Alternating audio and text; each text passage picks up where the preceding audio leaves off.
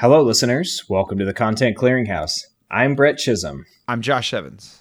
And on today's episode, I'm discussing a personal flying story of mine that ties into a pretty out-of-this-world news story. And spoiler alert, Brett saw a fucking UFO. Well, let's call it an unidentified aerial phenomenon. And then Josh brings what I'm calling the greatest content monologue to ever grace my ear holes. And these are some gracious ear holes. We are going down a dark and terrifying road full of mutilation, body horror, and demonic possession, along with why it's okay to like that type of thing in a movie like this. Get ready for some dead-eyed action, necronomicology, and a practical effect masterclass with sushi, because it's time for the modern horror triumphs Evil Dead 2013 and Evil Dead Rising. It's actually Evil Dead Rise. Oh, is it really? We can just leave that in there. Movies, shows, and video games, podcast, books, and their acclaims. Let their favorite content become yours. It's the Content Clearinghouse. Content Clearinghouse. And it starts right now. Brett, Josh? how are you? I feel like it's been ages since I've seen you. Hey, I'm still sitting in the same spot. I'm sitting in Cincinnati. I'm growing out this beard because there's not a lot of flying right now, and so I've just been on reserve every day, and they haven't called me. And That beard has grown a lot since 2 weeks ago when we spoke last. We are in no way recording these shows back to back. I mean, this is pretty good for 5 days of beard growing. That is pretty good. It's like it's more of a 2 o'clock shadow, but yeah, it's not bad. So what have you been up to? I probably should have mentioned this to you on the last show, but remember about a month ago when I was talking to you how about I blew out the ass on 2 pairs of pants? Oh, yeah. Your ass pants. Well, you'll be happy to know that I blew out the ass on the 3rd pair, so now they're all in the trash. Oh, my God. I was hiking around this little river, and we were building a fort out of sticks. I was doing it with my kids, and I go, "Oh, that stick looks a little heavy. Let Daddy get it for you." And I bent down, and right when I bent down, the belt loop caught on a branch behind me, and it just and it just unzipped again the pants all the way from the belt loops all the way to basically where the taint is, and then I was stuck out there for like another 2 hours with a nice breeze blowing through. Like everyone could just see right up in there what was going on. I mean, you wear undergarments, don't you? Well, I was Mormon, so you know it, buddy. Did they make you give back your magic underwear when you became excommunicated from the church? Or is that too personal a question off of the podcast? I actually never had them. I never made it to that level. I quit long before that was a requirement. Oh, man, that's when stuff starts really getting good, so I've heard. Yeah, that's when you get married. You have it's basically like a security shield against infidelity. I never made it that far. I quit the church, became a sinner, never would have been accepted back, and then here we are today. Thank goodness we made it here to the show. I know. What's new with you, man? How many pants have you blown out this week? Not a single one, but man, I've been spying on a lot of neighbors. My hotel room here. Okay. It's right across this, not across the street, more like, it's like across the alleyway from an apartment complex. And so I've just been like checking on this one apartment building that has all these plants sitting outside. I've been posting pictures and videos on Instagram. And the other day I saw a guy outside smoking. And then I heard from my buddy that's in town here. He's also a pilot with the company I work for, Ranj. We've been on a lot of fun layovers together, and now we're stuck in Cincinnati. So he told me that he saw a girl talking to the guy. So you can tell, not a lot of exciting things are happening at this moment. A human girl? Yeah. Wow. Cincinnati sounds like it's popping. There actually has been some pretty fun things going on like every day in Cincinnati. I just don't do those fun things. I just walk by them. So, Oh yeah, kind of like outside observer of entertainment. yeah. Like a little bit of a contentologist, but for the real world. Well, no, see, I got to get back to my hotel room so I can study up on my contentology. That's right. Speaking of which, this is the Content Clearinghouse. What do we do here, Brett? That's a great question, Josh. I'm so glad you asked. So we do want to give the show a little bit of a introduction, a little bit about the format. We usually like to say hi, catch up, and then jump into what we call an off-top or an off-topic discussion.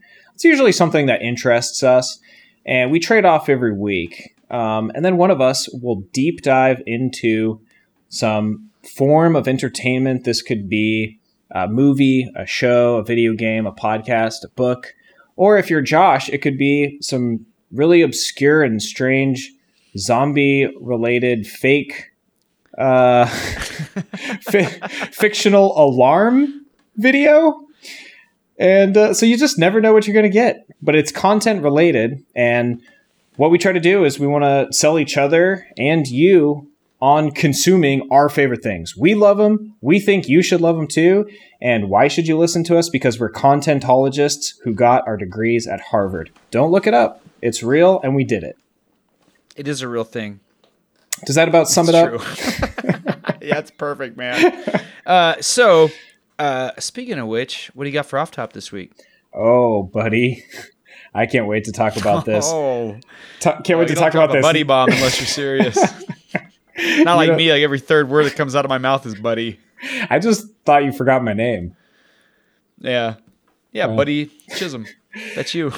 So I want to talk about this news story, and I'm going to put a link in the show notes. I can't wait to watch this news story develop. But before that, I want to tell you a little bit of a personal story. This happened not too long ago. So this month, my work schedule, it's my year anniversary with this awesome cargo company that I love flying for. I went to Michigan to do my annual training, and then they flew me out to Los Angeles to start my trip. This is how I ended up in Cincinnati. I operated from Los Angeles to Cincinnati. Now I've just been sitting around doing nothing. However, on that flight to Cincinnati, it finally happened, Josh. I saw something anomalous in the sky.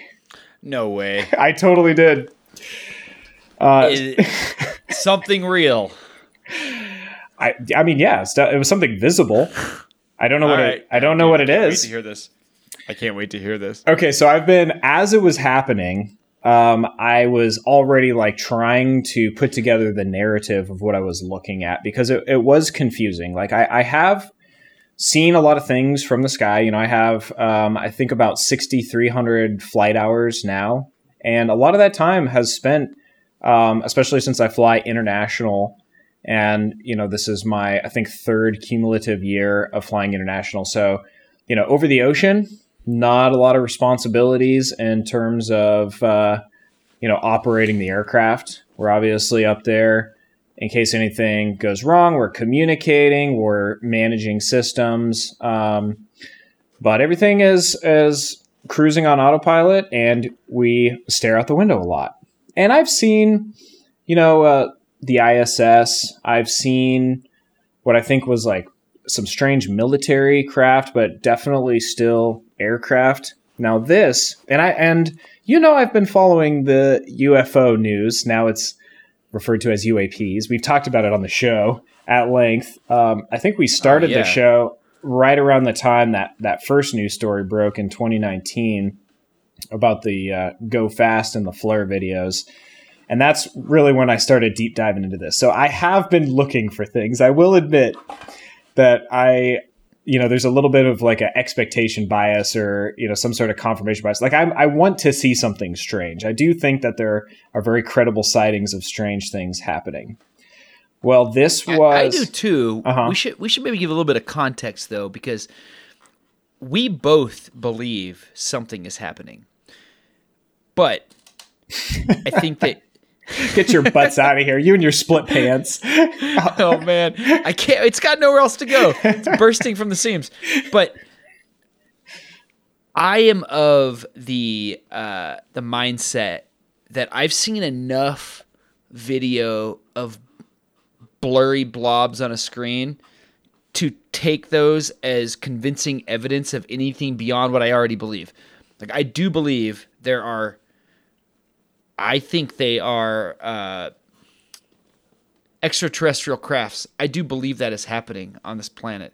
And I believe that there are propulsion systems that are not explainable by the science that we have available to us. But I have not seen a single video that was wholeheartedly convincing to me.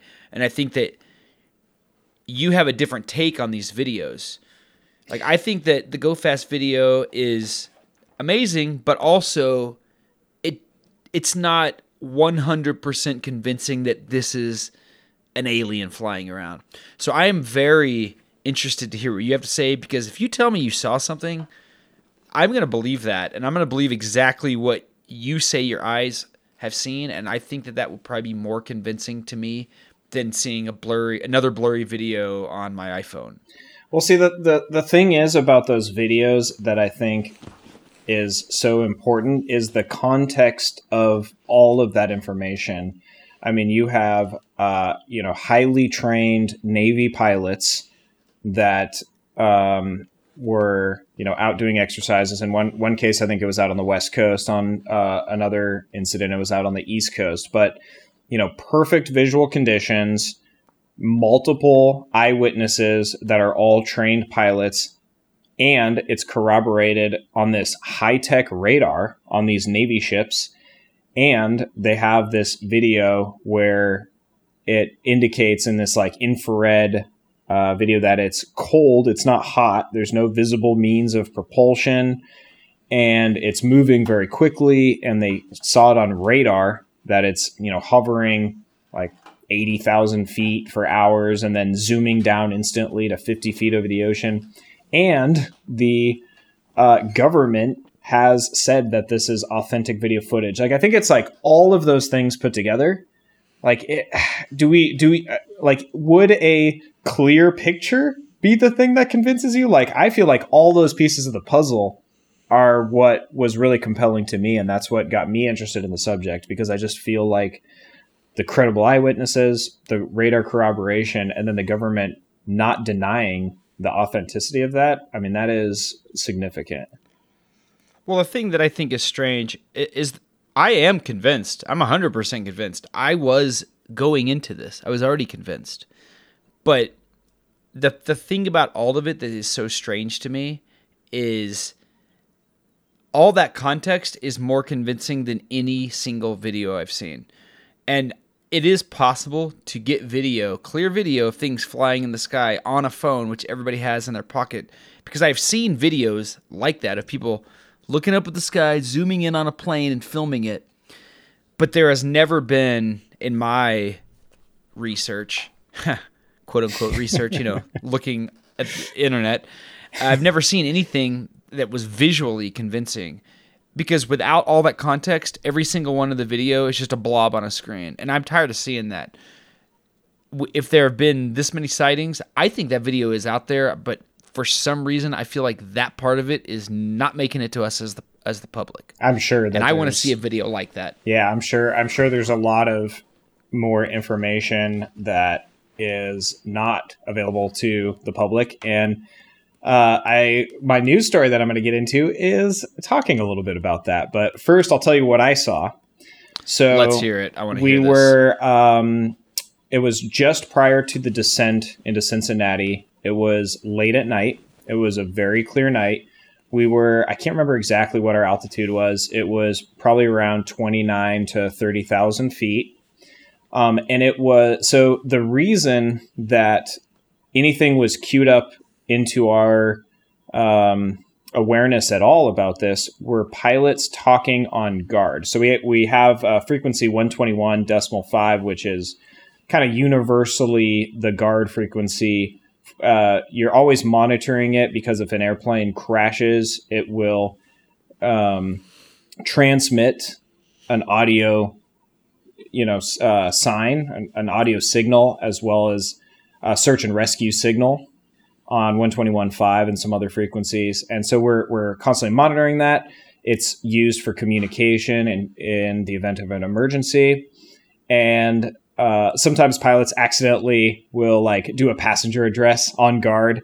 And we keep that on one of our radios while we're talking to the normal air traffic controllers on the other radio. And these pilots are going nuts, and they're like kind of goofing off and talking about like aliens and all this stuff. And I'm sure it was just a bunch of bored regional drivers that were, goofing off. But, I had to turn it down. I was like, these guys are going nuts.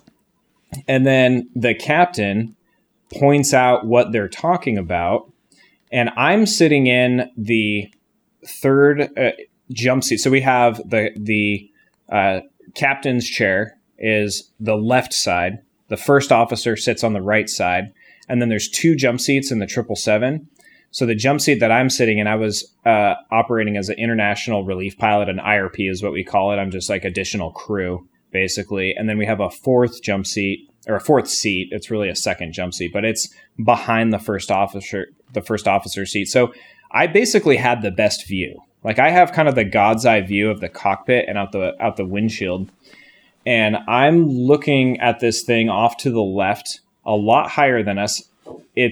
I don't know how big this was.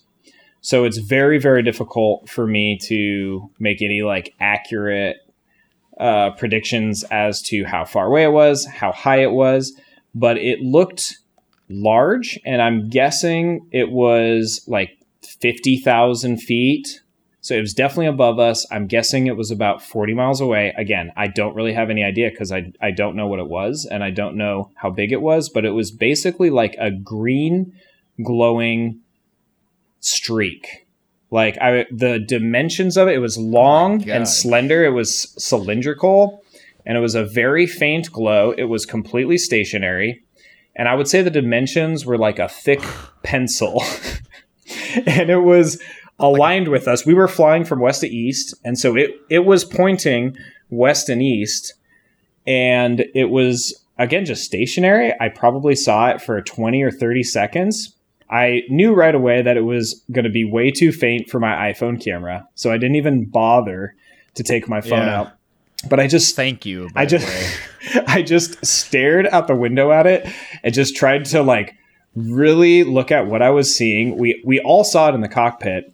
The person sitting in the fourth jump seat, his explanation was that it was space debris. Now I have never seen like space debris. Like I've seen, shooting stars and things like that. I've seen the Aurora Borealis. I mean, this was just very unique. Like I had never seen anything like this. And then we just all kind of like chatted about it. We all stared at it, and then it just sort of disappeared. Like it sort of like faded into nothingness. So was there any detail on it, or was it basically like the green streak was the primary detail that you could make out? That's the only thing that there was. You could see like other planes flying, they have their white anti-collision lights, that just the flashing white lights that you see the nav lights, the green and the red.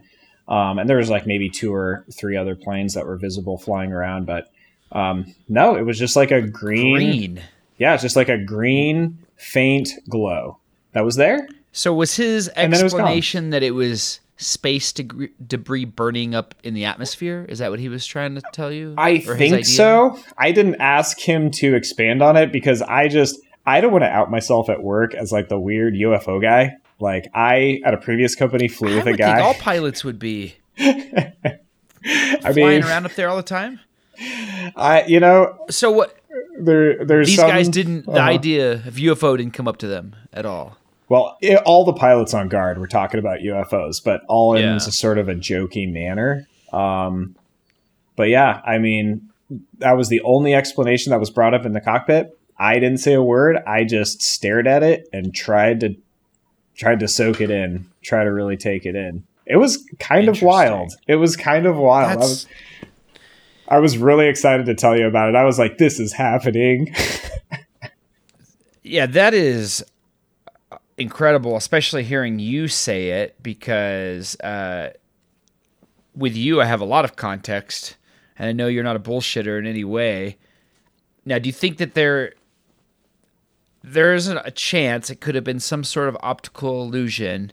I mean, dating back to like World War II, pilots have been it's been documented that pilots thought they were chasing a stationary object or something that was moving at the same speed as them, and it's like they were flying towards Venus in the sky. Like, is there any chance that it could have been anything like that, like a weird reflection off of the cockpit glass? It definitely wasn't. I'm guessing definitely no, not with a, everyone else discussing Yeah, it. definitely not a reflection. Definitely nothing like that. It wasn't a planet. I mean, the thing is I don't necessarily think it was a UFO or a UAP, because I have listened to a lot of content about those things and I've heard a lot of stories about them. I have heard stories about like cylinders, but they're usually like silver or metallic or white or Tic Tac shaped, or, you know, the classic saucer. I haven't heard of like a green glowing long cylinder. So the guy's explanation, I'm pretty sure he was in the Air Force at one point. So maybe he's seen space debris burning up and leaving like some sort of trace of it in the atmosphere. So he might be right. I mean, it didn't move, you know, it didn't like zoom away. But I stared intently at that, waiting for that to happen. Because if that did, then maybe I would have. Oh my God. If you saw that, you'd be like, okay, that is a craft that's flying. Right. If it like Clearly. zoomed, changed directions, moved. No, it was just completely stationary, just a faint glow.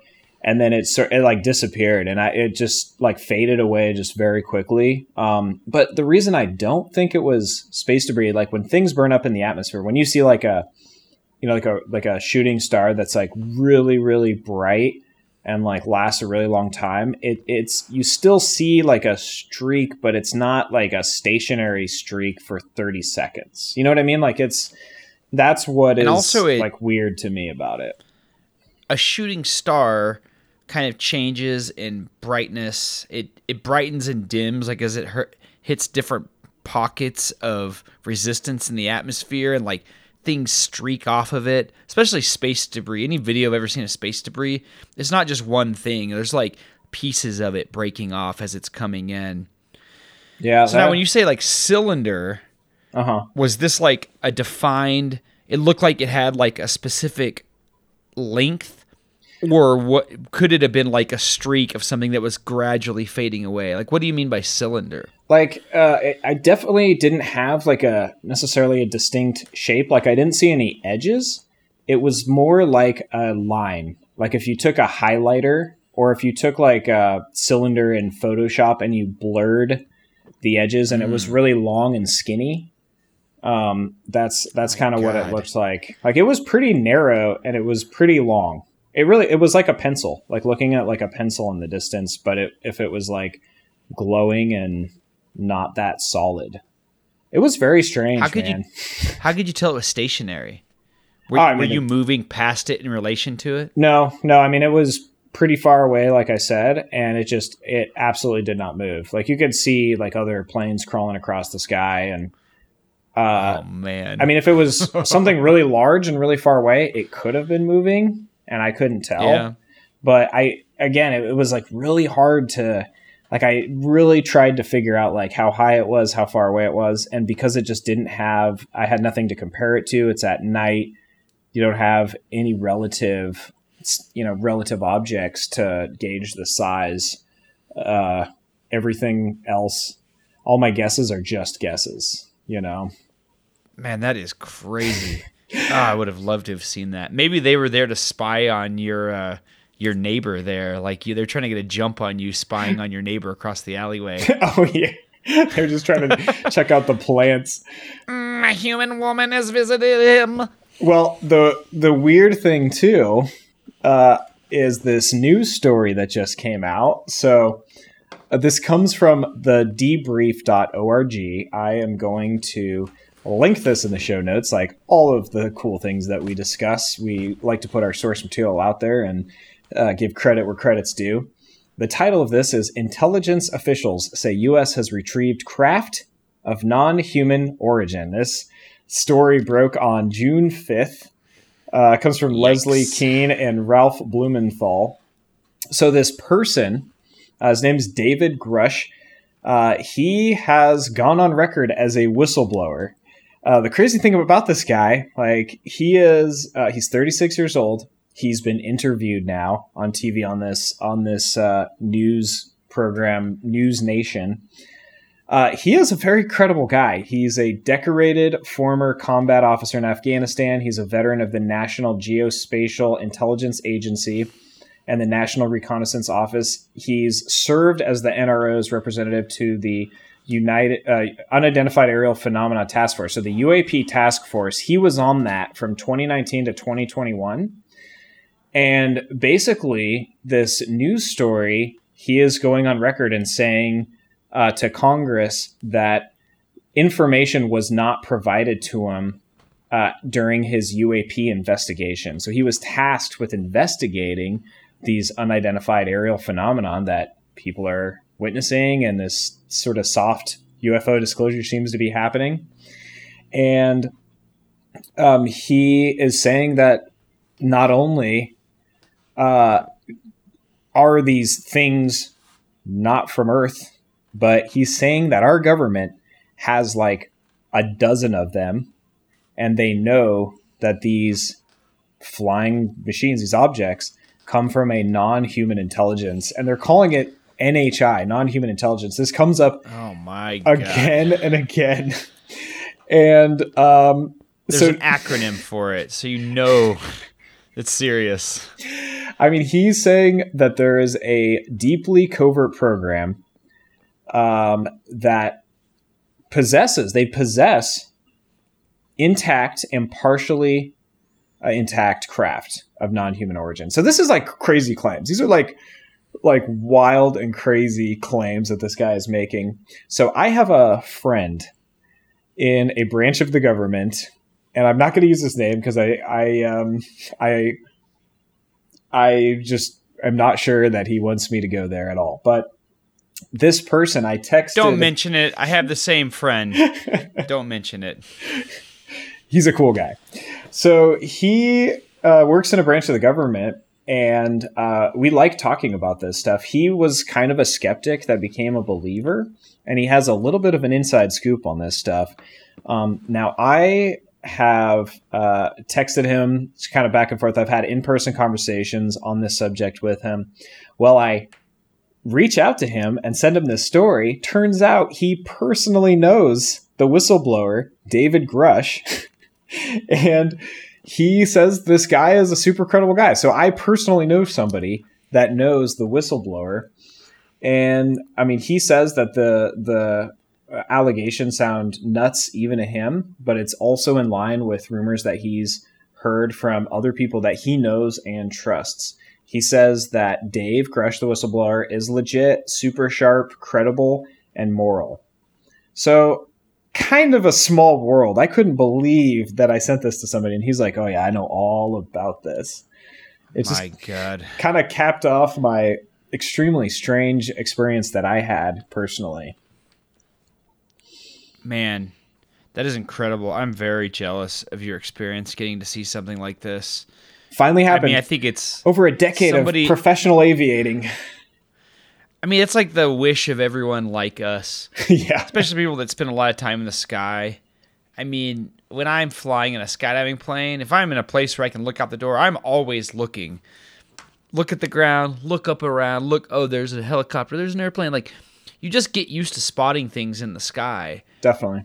And so, of course, like if I'm flying in an airplane, like a passenger liner, if I'm near the window, I'm looking out the window too to see. And I've never seen anything, so I'm very jealous of that experience. And man, that lends so much credibility to me as a person that already believed. This lends, you having seen something lends so much credibility to it. Coupled with that story, I just wonder when it's going to, the time is going to come when it is 100% definitive across the board. Everyone knows this is true, because it seems like we are slowly inching our way in that direction. It does seem that way.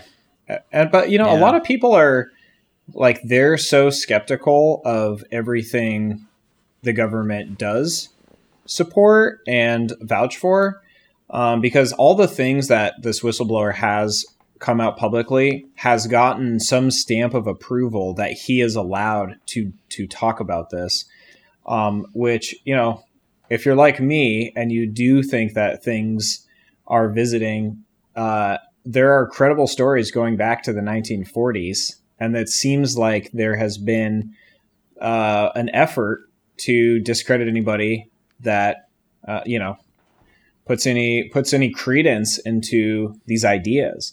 And so it's like, why now is the stuff like slowly coming up? So there's a lot of skepticism out there as to like what the goal is or what the intention is of sharing this information. And so I think that aspect of things is kind of interesting as well.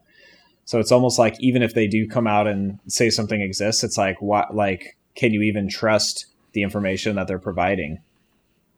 Well, I think it's undeniable that we can't really trust the government or any of the basic narratives that were being fed. But I still believe, hearing you say this stuff is incredible, I still want to see the definitive video of a UFO, though. I know it's out there, and I want to see it. I know you do, Josh. Me too, buddy. Well, you've seen it with your own eyes. Well, I don't know what I saw, and again, it just left me wanting more, because it definitely wasn't definitive of anything. Just a green streak across the sky, buddy. Man, that's awesome. Well, hey. Oh. You lucky SOB. Well, moving on. Do you have anything on your content circuit that you haven't mentioned to me lately? Yeah, I saw Into the Spider-Verse 2. Oh, you did? Oh, I've been wanting to see that so bad. Have you seen it yet? I have not. Oh, man. Is it so good? It's definitely... Yeah, I would say the first movie is a more... I think the story in the first movie is a little bit more defined. I mean, obviously, these movies are dealing like with the multiverse, which is a really cool idea, but I also think that it causes a lot of story bloat. But I guess this one is Across the Spider-Verse, but it really improves upon the experimental nature of the visuals.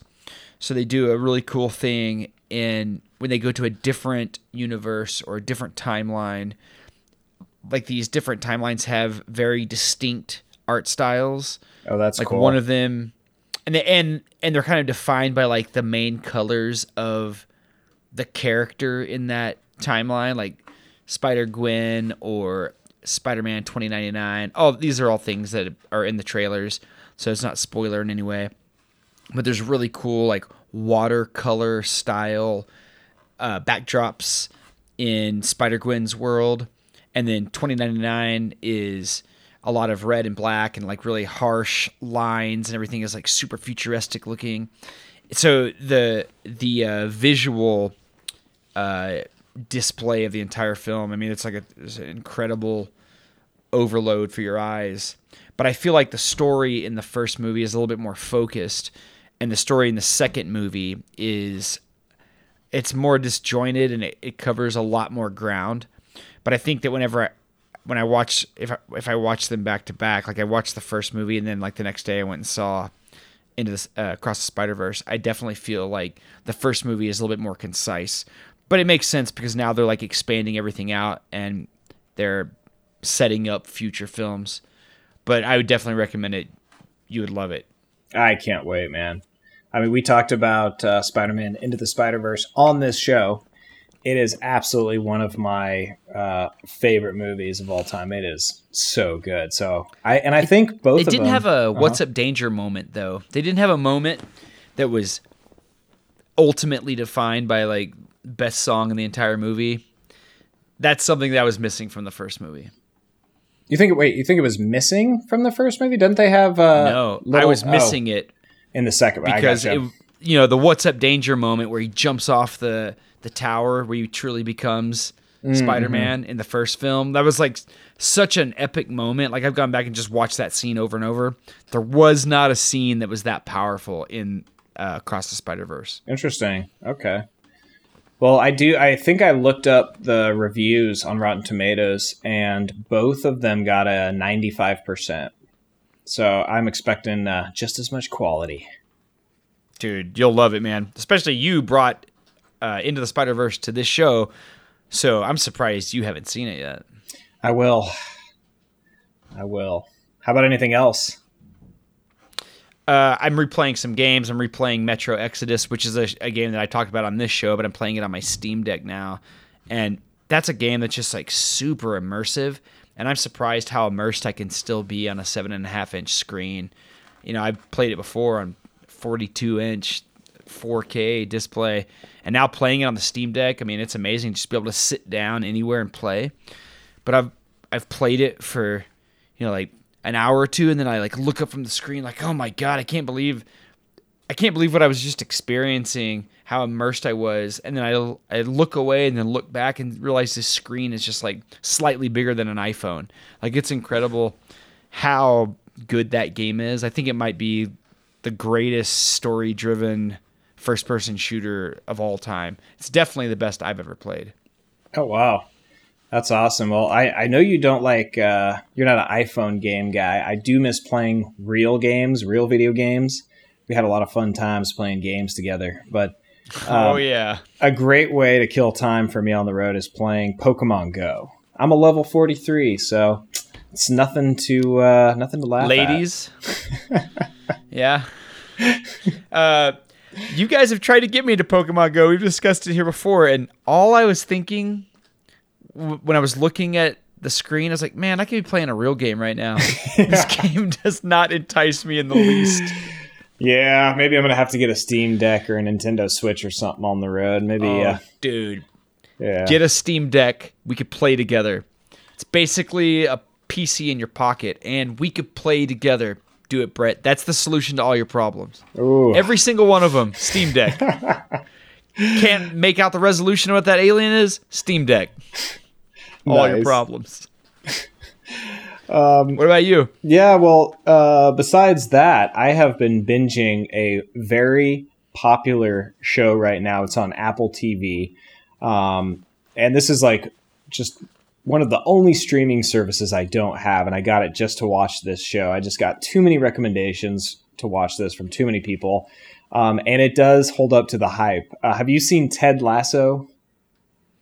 I have watched most of it, but a lot of it I watched on and off. But every time I look up at the screen, I was like, oh yeah, I need to watch this for like the next 30 It's really minutes. good. Yeah, it's hilarious. It's really good. Yeah, it's so really, heartfelt. Really well written, heartfelt, quirky, just great characters, developed characters, storyline. I mean, I know you know this about me. I'm not a big sports ball guy. Much to the chagrin and disappointment of my dad, I'm sure I've endlessly disappointed him by my lack of interest me too. in team sports. But man, I disappoint my wife because she's into it and I'm not. Well, if that's the only thing that you disappoint your wife with, then you're doing pretty good. She's the man of the house. But yeah, Ted Lasso, man, that's about it. It's a great show. I've been enjoying that. That is a good one. It just ended too, didn't it? Yeah, but I haven't gotten there yet. I think they got 3 seasons out, and I just got into season 2. Well, I got a recommendation for you if you have Apple. Oh, wait, how are you watching this? You don't Apple have TV. Apple TV? Yeah, no, I signed up for it. Yeah. Okay, so now that you have it, 2 recommendations. You should watch For All Mankind, which I've talked about before. Yeah. But I think that's like the flagship Apple TV show. And then also Echo 3, if you're into like military spec ops stuff. Echo 3 that's one of the coolest spec ops shows I've ever seen. And that's also on Apple TV. I don't know what spec ops means, but maybe I will after watching it. Special operations, like, I don't know. Yeah. SEALs and Delta Force. Nice. All the cool stuff. Like if you're like military nerd shows, it's perfect. Awesome, yeah. I'll definitely check that out. Well, let's take a quick break, and then when we get back, we're going to get into some content. Ooh, content. Clear it out. All right, well, Josh, last episode, you mentioned Batman on your content circuit, and then I talked about Batman. And so I'm going to go out on a limb here and say maybe you're talking about UFOs. Oh, you wish. That would be less disturbing than what I'm talking about. Ooh, you got something dark for the clearinghouse. Always. I feel like that's all I ever do now. So we talked about a lot of horror on this show. In fact, we did a whole Halloween episode back in the day where we discussed the most disturbing films we've ever seen. Martyrs comes to mind, as well as Howard the Duck for a certain aftermarket contentologist. You know, the show superfan Nick Flip63 Underwood. Flip63 He said that was one of his most frightening shows from his childhood. Yeah, I can see why. Absolutely.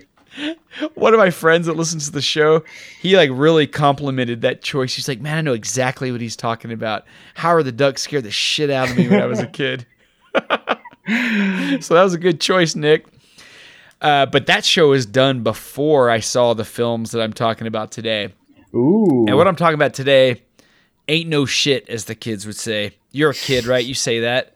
Yeah, you say that all day. the time. Every day. Yeah. So these movies are equal parts disturbing, strangely beautiful, and modern horror masterpiece.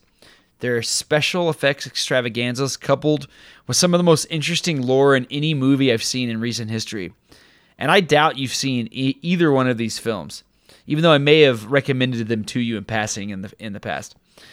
But today I'm going deep, like demon and hell deep, into two films that form a loose duology, which is not a word I made up like I originally thought when I was writing this, but an actual term for a group of two pieces of content. Duology. There you go. You learn something new every day, Brett. That is very interesting. Are we duo contentologists? What would that term be? Well, there's three of us, but speaking of making things up, I'm glad you brought that up. Contentology.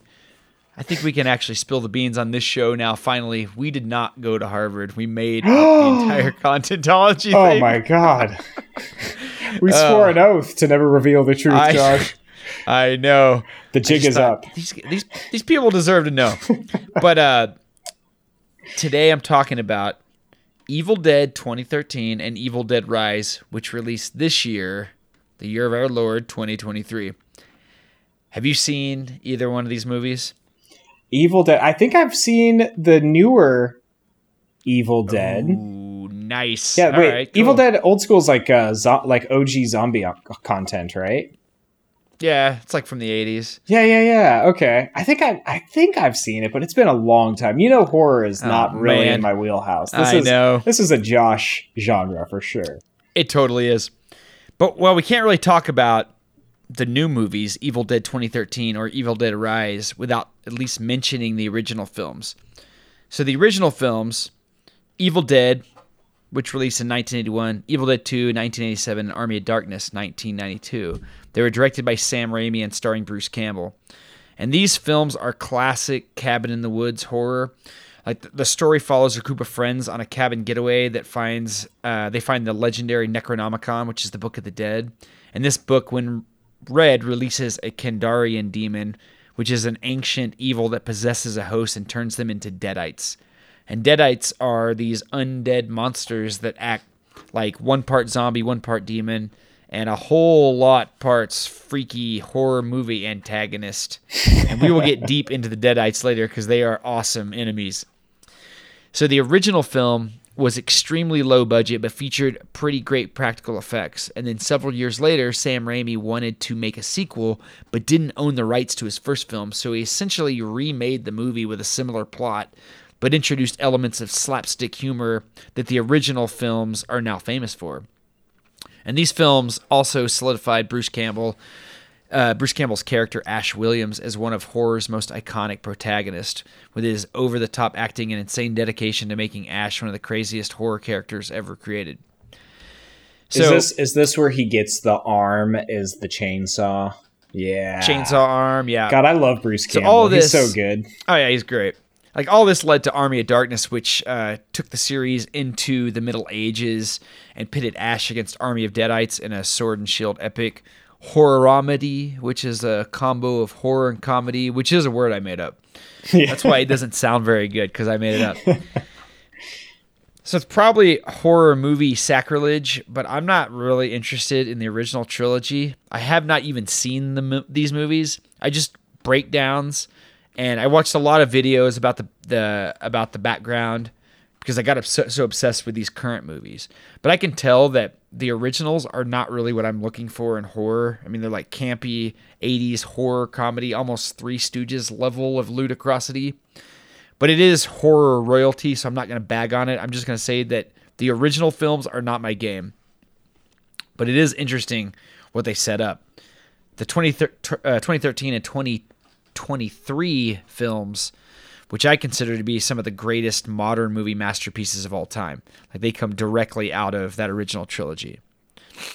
So 20 years after Army of Darkness, the series was rebooted with a semi-sequel, a requel, which is a term I wish I'd made up, but I'm not that good at wordsmithing. Like, that's a pretty well-known term now. There's been a lot of requels, which are like soft reboot sequels to the originals. A lot of requels. So, is a lot reboot, of requels these days. Like a second, third, fourth reboot? Do you call it like a re-requel? Re-requel? Yeah, yeah, exactly. You got it. So, enter Evil Dead 2013, directed by Fede Alvarez. So this story goes back to the basics. 4 friends meet in an isolated cabin in the woods to help their friend Mia kick a heroin habit. And through a series of stupid moves by classic horror comedy morons, they find the Necronomicon, read the incantations within, and release the Kandarian demon. And what follows is one of the most brutal, disturbing horror movies I've ever seen. Like, some of the imagery is just seared into my brain. Do you have any movies like that? They're just burned into your psyche? Absolutely. The Hills Have Eyes. Oh, man, that's a good one. The Descent. Oh, yeah. That's a good one, too. You like good horror? I do remember parts of Martyrs. The reason I watched that, because you were like, you told me not to watch it. That's what made me want to watch it. Yeah, but that one didn't like shake me to my core. Like, it was a great concept. It was definitely a good movie, but it did, like, The Descent, Hills Have Eyes especially, like that. I just rewatched that recently. I know I reached out to you with a fresh take on it. I was like, Josh, do you ever think that all these the antagonists, the people living in the hills, are actually the victims of this movie? Do you remember that I asked you that recently? Yeah, because they were just living their life, and then the nuclear testing, like the government doing their nuclear testing, that's really the bad guy in The Hills Have Eyes. They are victims of that, you could say, but I don't think that excuses all the sexual assault and cannibalism that they get up to in the movie. And that movie is really disturbing. Yeah. So Martyrs, that movie, there's a big difference between Evil Dead and Martyrs. Like, Evil Dead, you can tell that even though it is super freaky, there is like an undertone of like, this is still supposed to be enjoyable. I did not feel that way with Martyrs. I feel like Martyrs was punishing me for having eyeballs.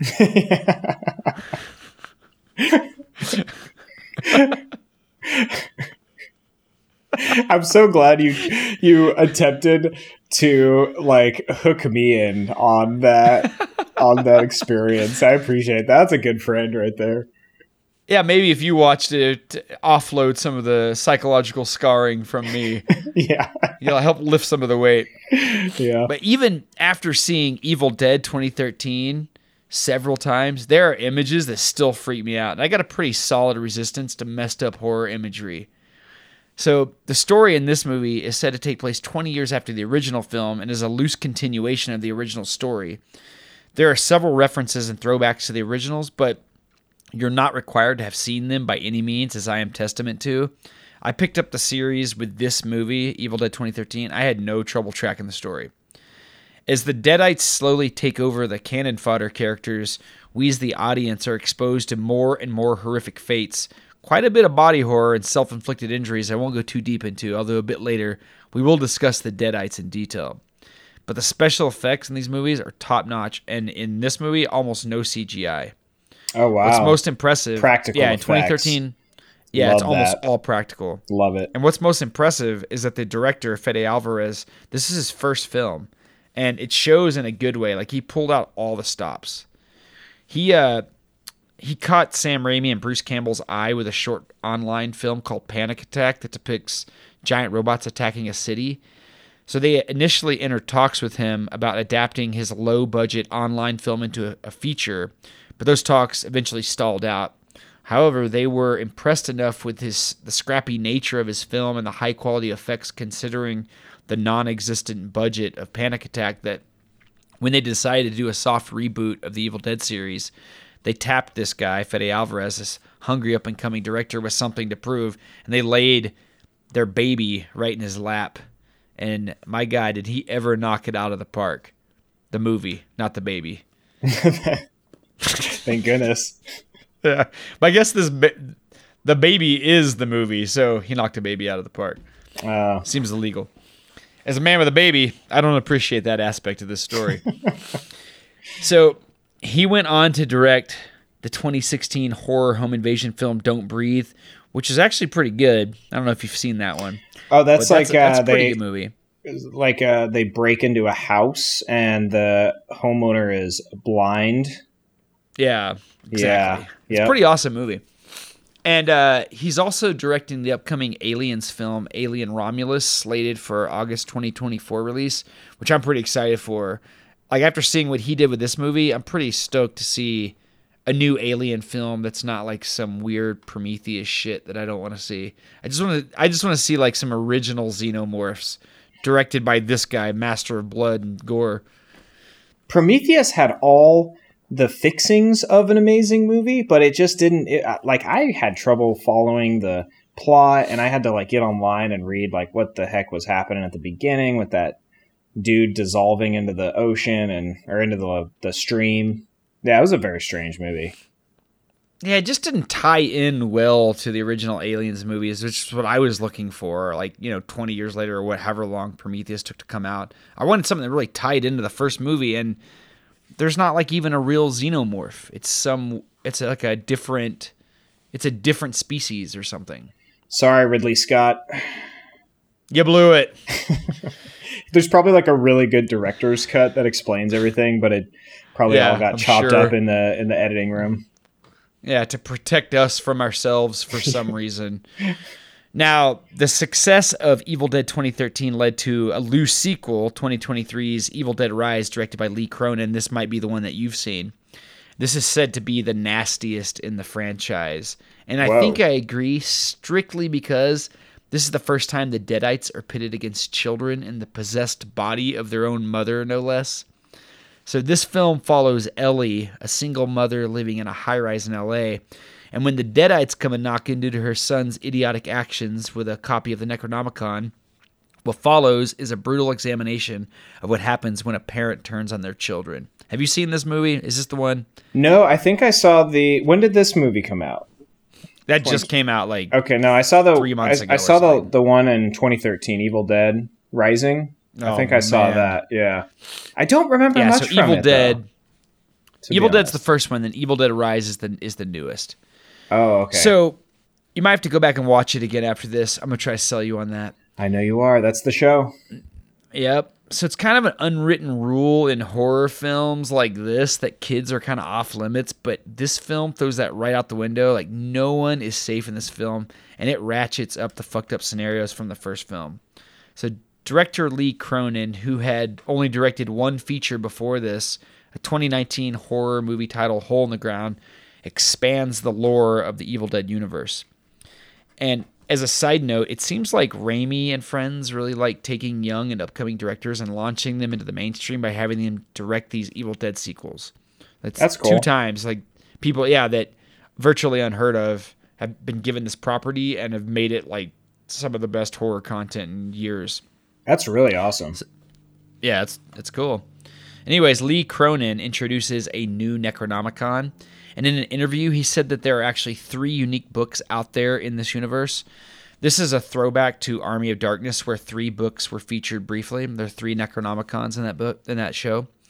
So the idea is that there are 3 separate books, or possibly even more, and that opens up the door to more original sequels. So his interpretation of the lore states that each of these books releases a different form of the Kandarian demon, which follows slightly different rules and has a slightly different end goal than the original movie. And what follows is a really messed up story about a mother possessed by a demon using her familiarity with her children in a way to try to manipulate them into becoming the next victims of the Deadites. I'm getting scared just hearing you talking about this. Yeah, and you're kind of scared at your own shadow, so that's not a compliment. I'd love to see like a modern take on this Necronomicon. Is that what you called it? The Necronomicon, the Book Necronomicon. Of the Dead. I'd love to see one that it's like a 4chan creepypasta, like garbled green text on like a crappy website. Man. And sound effects turn on when you log in. And if you read it out loud, it raises the dead. Yeah. Hey, you sound like you should Sam Raimi. Next Evil Dead movie. I got a pretty open schedule. Let me know. Yeah, and you went to Harvard. Cool. Don't tell anyone. All right, so this series isn't afraid to play fast and loose with its own lore. And in an era of connected universes and strict adherence to everything having to fit perfectly together, it's refreshing to see something with its own distinct lore, but the freedom for the directors to experiment. Or it's at least as refreshing as a franchise can be that has literally used close to 50,000 gallons of fake blood during its 40 years of production. What the heck? What a crazy metric. Yeah, Evil Dead Rise apparently used 1,700 gallons of blood, and Evil Dead 2013 was said to use 20,000 gallons of fake blood. So Lee Cronin of Evil Dead Rise said that they had what was essentially a blood meth lab on set to create all the fake blood needed for the film, and they actually had to recycle it since they started to run out. They used so much that their meth lab couldn't keep up. And this insane amount of blood might give you a hint at the kind of crazy things these movies get up to. Like the motto for these films, this goes back to the original. I think Sam Raimi said this, but they used this on the current ones too. Is the gore the merrier. That was my gosh. That was kind of their driving line for making the movies. That is not my motto. I'll tell you that. Not in real life, but in movies, man, that's speaking my language. That's exactly what I want. That's the way to Josh's heart. But you know what? I don't like really super mean-spirited movies. Like, of course I've seen like Saw and Hostel and Martyrs, but like the problem with all those movies is that there is really like no fun in them. They're all just kind of brutal for brutality's sake. And that's not really what these movies do. Like the brutality in these movies totally feeds into the concept of like what this demon is and what it has to do to take over a person, which again, we'll get into Deadite lore in a little bit. But there's a very different feeling from watching something like this, which is gory beyond belief, and watching something like Hostel.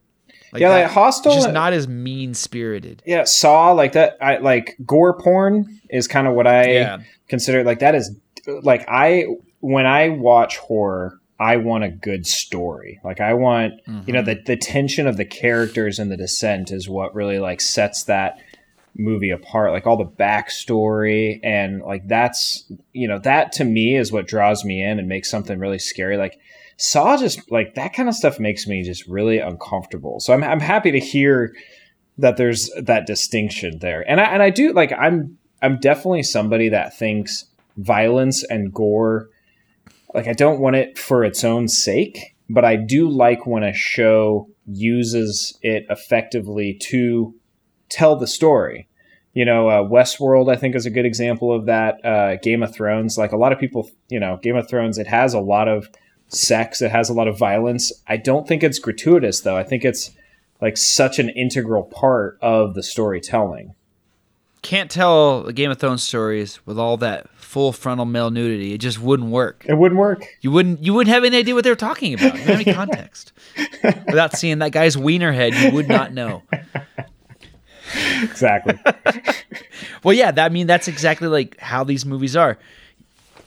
Sans wiener head, but it's basically like they are super gory, but it's all like a product of the story. Like torture porn, it's like we want to make a scene where this guy gets his hand cut in half with with a circular saw. I want to make this other scene where this guy gets his Achilles tendon slit. Okay, now write a movie around that. Right. But this is more like they already have an idea, and in this scene, this person needs to cut their own arm off. Okay, well, that's part of the storyline. So now we need to make that effect as good as possible.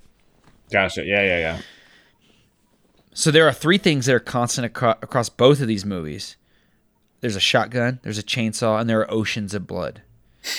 And it's a good series when those 3 things, those are your constants. Also, the Necronomicon, the Book of the Dead. And these movies have so much lore associated with them. I love that. So with lore as our guide, I'm going to take a deep dive into some of the more fascinating and well-crafted details of these movies. And the great thing about this is I can go hard in the paint in the lore department and not ruin anything. Most of this stuff that I'm going to talk about was gleaned after multiple watchings and external research that I did because I was fascinated by the design and the world building at play here. So let's dive in and talk about the Necronomicon and the Deadites, which are the big bad guys of the Evil Dead universe. So the Necronomicon.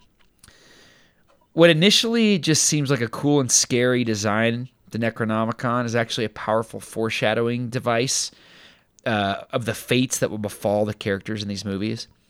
So if you've never seen a picture of the Necronomicon, it's a book, it's bound in human flesh, and it's written in blood, and each one is on screen. It's a demonic masterpiece. It looks haphazard and messy, but each is an intricately crafted piece of horror iconography. In the original film, the cover was a dried and stretched out human face. I mean, it's kind of cheesy, but it kind of goes with the aesthetic of those movies. And in 2013, the cover is a roughly stitched, it's patches of flesh with large, rough twine running through it. And then in the Evil Dead Rise, that book, it features a cover with sharp teeth holding the book together. It's like monster teeth are clasped down on the pages side. Oh, that's cool. And the pages, they both look distinctive, and you can tell they're not the same book from each movie. So the pages are filled with illustrations of people in various states of destruction with wounds inflicted on them, like peeled faces and self-immolation and spikes pounded through people's heads. Oh my gosh. It's all so nasty. But also each book has a monstrous image in it that kind of foretells the kind of final boss the characters will face in each movie. And the awesomely designed pages of the book are more than just background. The images showcase in graphic detail the body horror that will be inflicted on the characters. And when you realize that that's what you've been looking at for 30 minutes earlier in the film, it's an awesome Easter egg for eagle-eyed viewer. So when you watch the movie and they show the pages of the Necronomicon, now you know that's a foreshadowing device. Interesting. I do like when movies kind of pull that little hat trick out. That's awesome. Yeah, it's really clever. And I learned that from watching YouTube videos. And then I went back and I was like, man, I wish I had known that going into it. That it's not really a spoiler because it's definitely something that they intend for you to put together. And the Necronomicon actually appeared in Jason Goes to Hell, the 9th film in the Friday the 13th epic saga. It's the Game of Thrones of horror. Have you ever seen? Why would you? But I have it's not. Awful. But so Sam Raimi loaned the Necronomicon prop to the director of Jason Goes to Hell, Adam Marcus, who used it to imply that Jason's mother, Pamela Voorhees, used it to bring Jason back from the dead, which would make Jason a Deadite, which is actually pretty interesting. I really like the Friday the 13th films. Jason Goes to Hell just happens to be a terrible movie, but I wonder how canon that is. It is for somebody that's like an Evil Dead fan and a Jason fan. That's a pretty interesting crossover. Nice. All right, so now I'll talk about the Deadites. This is like really the star of the show. So the Deadites are the people possessed by the Kandarian demon. And I'm borrowing a bit of lore from the original films, but it appears that they're all connected in some way anyways. So the Kandarian demon was trapped in the Necronomicon by the Old Ones, who are ancient people who battled these demons before the beginning of time. And this is an entry from the Kandarian demon wiki. So it says, The being, which came to be known as the Kandarian demon, existed on the earth eons before documented history, silently watching from the shadows of the dark primeval forests as humanity evolved and claimed dominance over the world. With an unwavering grudge against these monkeys, the demon eventually learned that souls of the most wicked of deceased humans ended up in hell, where they would be corrupted by the evil forces found there. The demon learned to channel these corrupted souls, known as Deadites, and unleash them upon the world of the living. Aren't you? Nice. Are you scared now, Brett? I'm pretty scared. Oh, man. I'm definitely not going to watch this movie before I go to bed. I'll tell you that. Oh, dude, when I first found this movie and I started getting obsessed with it, I probably watched it like 8 nights in a row before I went to bed. Like, to the point where it stopped disturbing me, and it was a bell curve. It went disturbing, really disturbing, ultimate disturbance, and then it started to go back down, and it became comfort food for me. Oh my God. I can't fall asleep without my Evil Dead tonight. Comfort food. You're normalizing like the most horrifying horror. Oh, man. How were your dreams? How are your dreams, Josh? Dude, I hardly ever dream, or at least I can't ever remember them. Maybe that's a good thing. According to my wife, I thrash around in my sleep and flail around like a crazy person. Oh my God. I can't ever remember what I'm dreaming about. Oh my God. This does not sound good. You sound like a trauma victim. Yeah, I might be. Might have some repressed Mormon trauma. All right. So this is what I find most interesting about these films, the Deadites. So the possessions always start with a binding of some sort, like wires or vines or thorns, some telepathically controlled inanimate object that injures the victim and puts them in a compromisable state. Then there's a period of resistance by the host that manifests as sickness and lethargy and self-mutilation before eventually succumbing fully to the demon. When the person actually succumbs to the demon, it comes with a literal fountain of bodily fluids ejected from the host. It's like blood or white bile or pee-pee, stuff like that. It's super gross. But you got to prep that body, make it a nice, cozy place for a demon baby to grow up. The human body is 90% water. We need to get rid of most of that so the demon has some room to move around. Makes sense. Just science. Oh, yeah, it is science. Yeah, this is a science show. So, also the eyes. The Deadites have gold, soulless, yet intelligent and aware eyes. It's the scariest fucking eyes I've ever seen in a monster. I never would have thought golden contact lenses could be so off-putting. But man, there are thumbnails of YouTube videos that's like the Deadite up close. I'm like, ooh, I can't look at that for too long. Anytime there's like a thing with eyes in movies where they put in like soulless contact, I always think that's like the freakiest horror movie effect that you can do. Like the thing to make a person look the most disturbing is to make their eyes like take away the humanity in them. Well, those are the windows to the soul. I know, dude. Yeah. It's a very convincing trick. Also, what? So wait, when you say the gold eyes, is it like the whole eye or just the pupil or what? Or like not the pupil, but iris. The iris? Okay. The iris is like gold orange. It is interesting. Man, it is awesome looking. Also, so the hosts of the Deadite hosts, when they move, they have like creaking of bones as the demon is puppeteering their body. Also, there's self-mutilation as a way to make them scary, to make them look more like a horror movie monster. But it also seems like a necessity to weaken the body enough to allow the Deadite to fully take over. Like when a person gets injured in this movie, like, oh, now it's like they have a cut on their body. That's a place like where the demon can get into them. Interesting. So it's a really cool plot device. When you see somebody get injured, you're like, oh man, this isn't going to be good. Like just a little minor injury by another Deadite and you're like game to be possessed. Wow.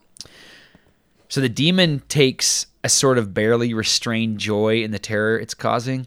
Like the Deadites are constantly suppressing a grin or a laugh as it tries to lure out other victims. Because you got to get those tasty souls, and you got to make it seem inviting if you want the former friends of this body to come in within range of being Deaditified. So they're kind of making the host seem like they're having fun or that they're doing okay, despite having it's more like and... no, it's more like a person that you know has like really bad intent, but they're putting on like a happy face, but it's a mask. Like the evil keeps like creeping through. It's really cool acting by the actors. God, that sounds horrifying. It's good. So the human mind will occasionally poke through, either as a resistance to the deadite or a ploy by the demon to lure in more victims. And they retain the memories of the host, and they use that against the other victims, or, you know, like saying personal things that only the possessed victim would know, like in an attempt to lure people out of hiding. It's very insidious. Like they're toying with their victims. They're not just going for the easiest kill, but they're trying to be as scary and intimidating as possible. So that kind of implies then that the host's consciousness is still intact, but can't, like, has no fact, kind of like a locked-in syndrome situation. Like the awareness is still there. Yeah, it's kind of like you can't really tell if the deadite is using the human's mind as a way to like trick other people, or if it is the human occasionally like breaking free. Interesting. And that's another really good instance of acting, because it's very ambiguous. Mm-hmm. It's not just like they were told, oh, now you're the human, poke through. You know, every single instance you're like, oh, well, they sound and look and they're acting exactly like the original victim. And then in the next scene, it's like the deadite is out in full power. So it's a really cool dichotomy. And it seems way deeper than you would expect from like a traditional horror movie. All right, so I mean, I've never seen a movie that I think more accurately captures the feeling of what it might be like to battle a demon. But all of this adds up to amazing special effects. So Evil Dead uses almost no CGI. Evil Dead uses CGI, but very effectively. Like, it's hard to tell when and where it's being used. That's the greatest compliment you can give to a film about CGI. And there are certainly creatures in Evil Dead Rise that could not have been created without it. But some of my favorite scenes, so there's a few awesome practical effects from the first movie. One effect is a character sawing their own arm off with an electric cutting knife. And it looks so real. The way they did it.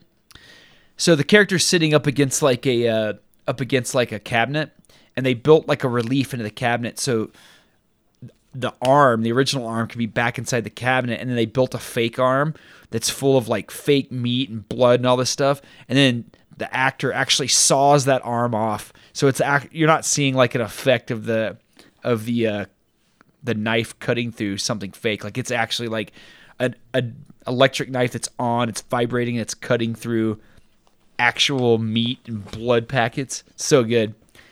This is going to be a movie that I'm going to have to tell myself this is just a movie as I'm watching the movie. Do it. You got to see this. I can't wait to hear your thoughts on it. You watched Martyrs. This is not as bad as Martyrs. I'm telling you, it's more fun, and so that makes it all in a different context. Another effect, a character pulls their own arm off. It's trapped under something. They pull their own arm off. And the way they did this, so they built a fake arm, and they bought a bunch of sushi, and they filled it with sushi. So as the arm is getting ripped off, you can see actual meat like stretching to its tensile breaking point and splitting apart. Oh, man. So my gosh. It makes me wonder, like, how you're enjoying this too much. I just love special effects like this. Like, I'll admit, I always find it a little strange how much I get jazzed for movies like this, like absolute ultra violence, almost to the point of being comedic and how insane it is. But I'm just like such an effects fan, and horror movies are usually effects extravaganzas, and these, I think, take it further than I've ever seen a movie go. Like, everything is so much more convincing. And in a movie like this, you know, the effects are great, the story is good, and then the lore is all so easy to buy into, the demonic lore, even for somebody like me that usually hates demon shit. Like, usually there's too much religion, but in these films there is nary a religion to be found, and that is exactly how I like my religion. Well, that's why they got possessed. They needed a little Jesus in their life. That's right, yeah. So maybe the next movie will be all about Jesus. That would really turn it around, you know? It really save the franchise. But These type of movies make me glad that movies exist. And I found the best way to watch them, at least for me. First watch through, sit back, enjoy every detail and every character moment. Subsequent viewings, for Evil Dead, skip to 25 minutes and 2 seconds. That's where the crazy shit starts. And for Evil Dead Rise, skip to 29 minutes and 52 seconds. That's where the crazy shit starts. And then dive right into the mayhem that makes these movies so gosh dang rewatchable, as they say in Texas where I'm from. And when the gruesome shit really starts popping off in each movie, just for you, Brett, just remember, it's just a movie. These are just special effects, buddy. It's just a movie. It's just a movie. Real. It's just a movie. It's just tuna getting ripped in half. So these are the types of movies, especially Evil Dead 2013, that made me scared to turn my back on dark places in my house. And that is not something I feel very often. I feel like most horror inoculates you against that kind of thing eventually. But after watching this movie, it might have been that it was 2 a.m. and I was supposed to be sleeping. But I would get up like, oh, I need to get a drink.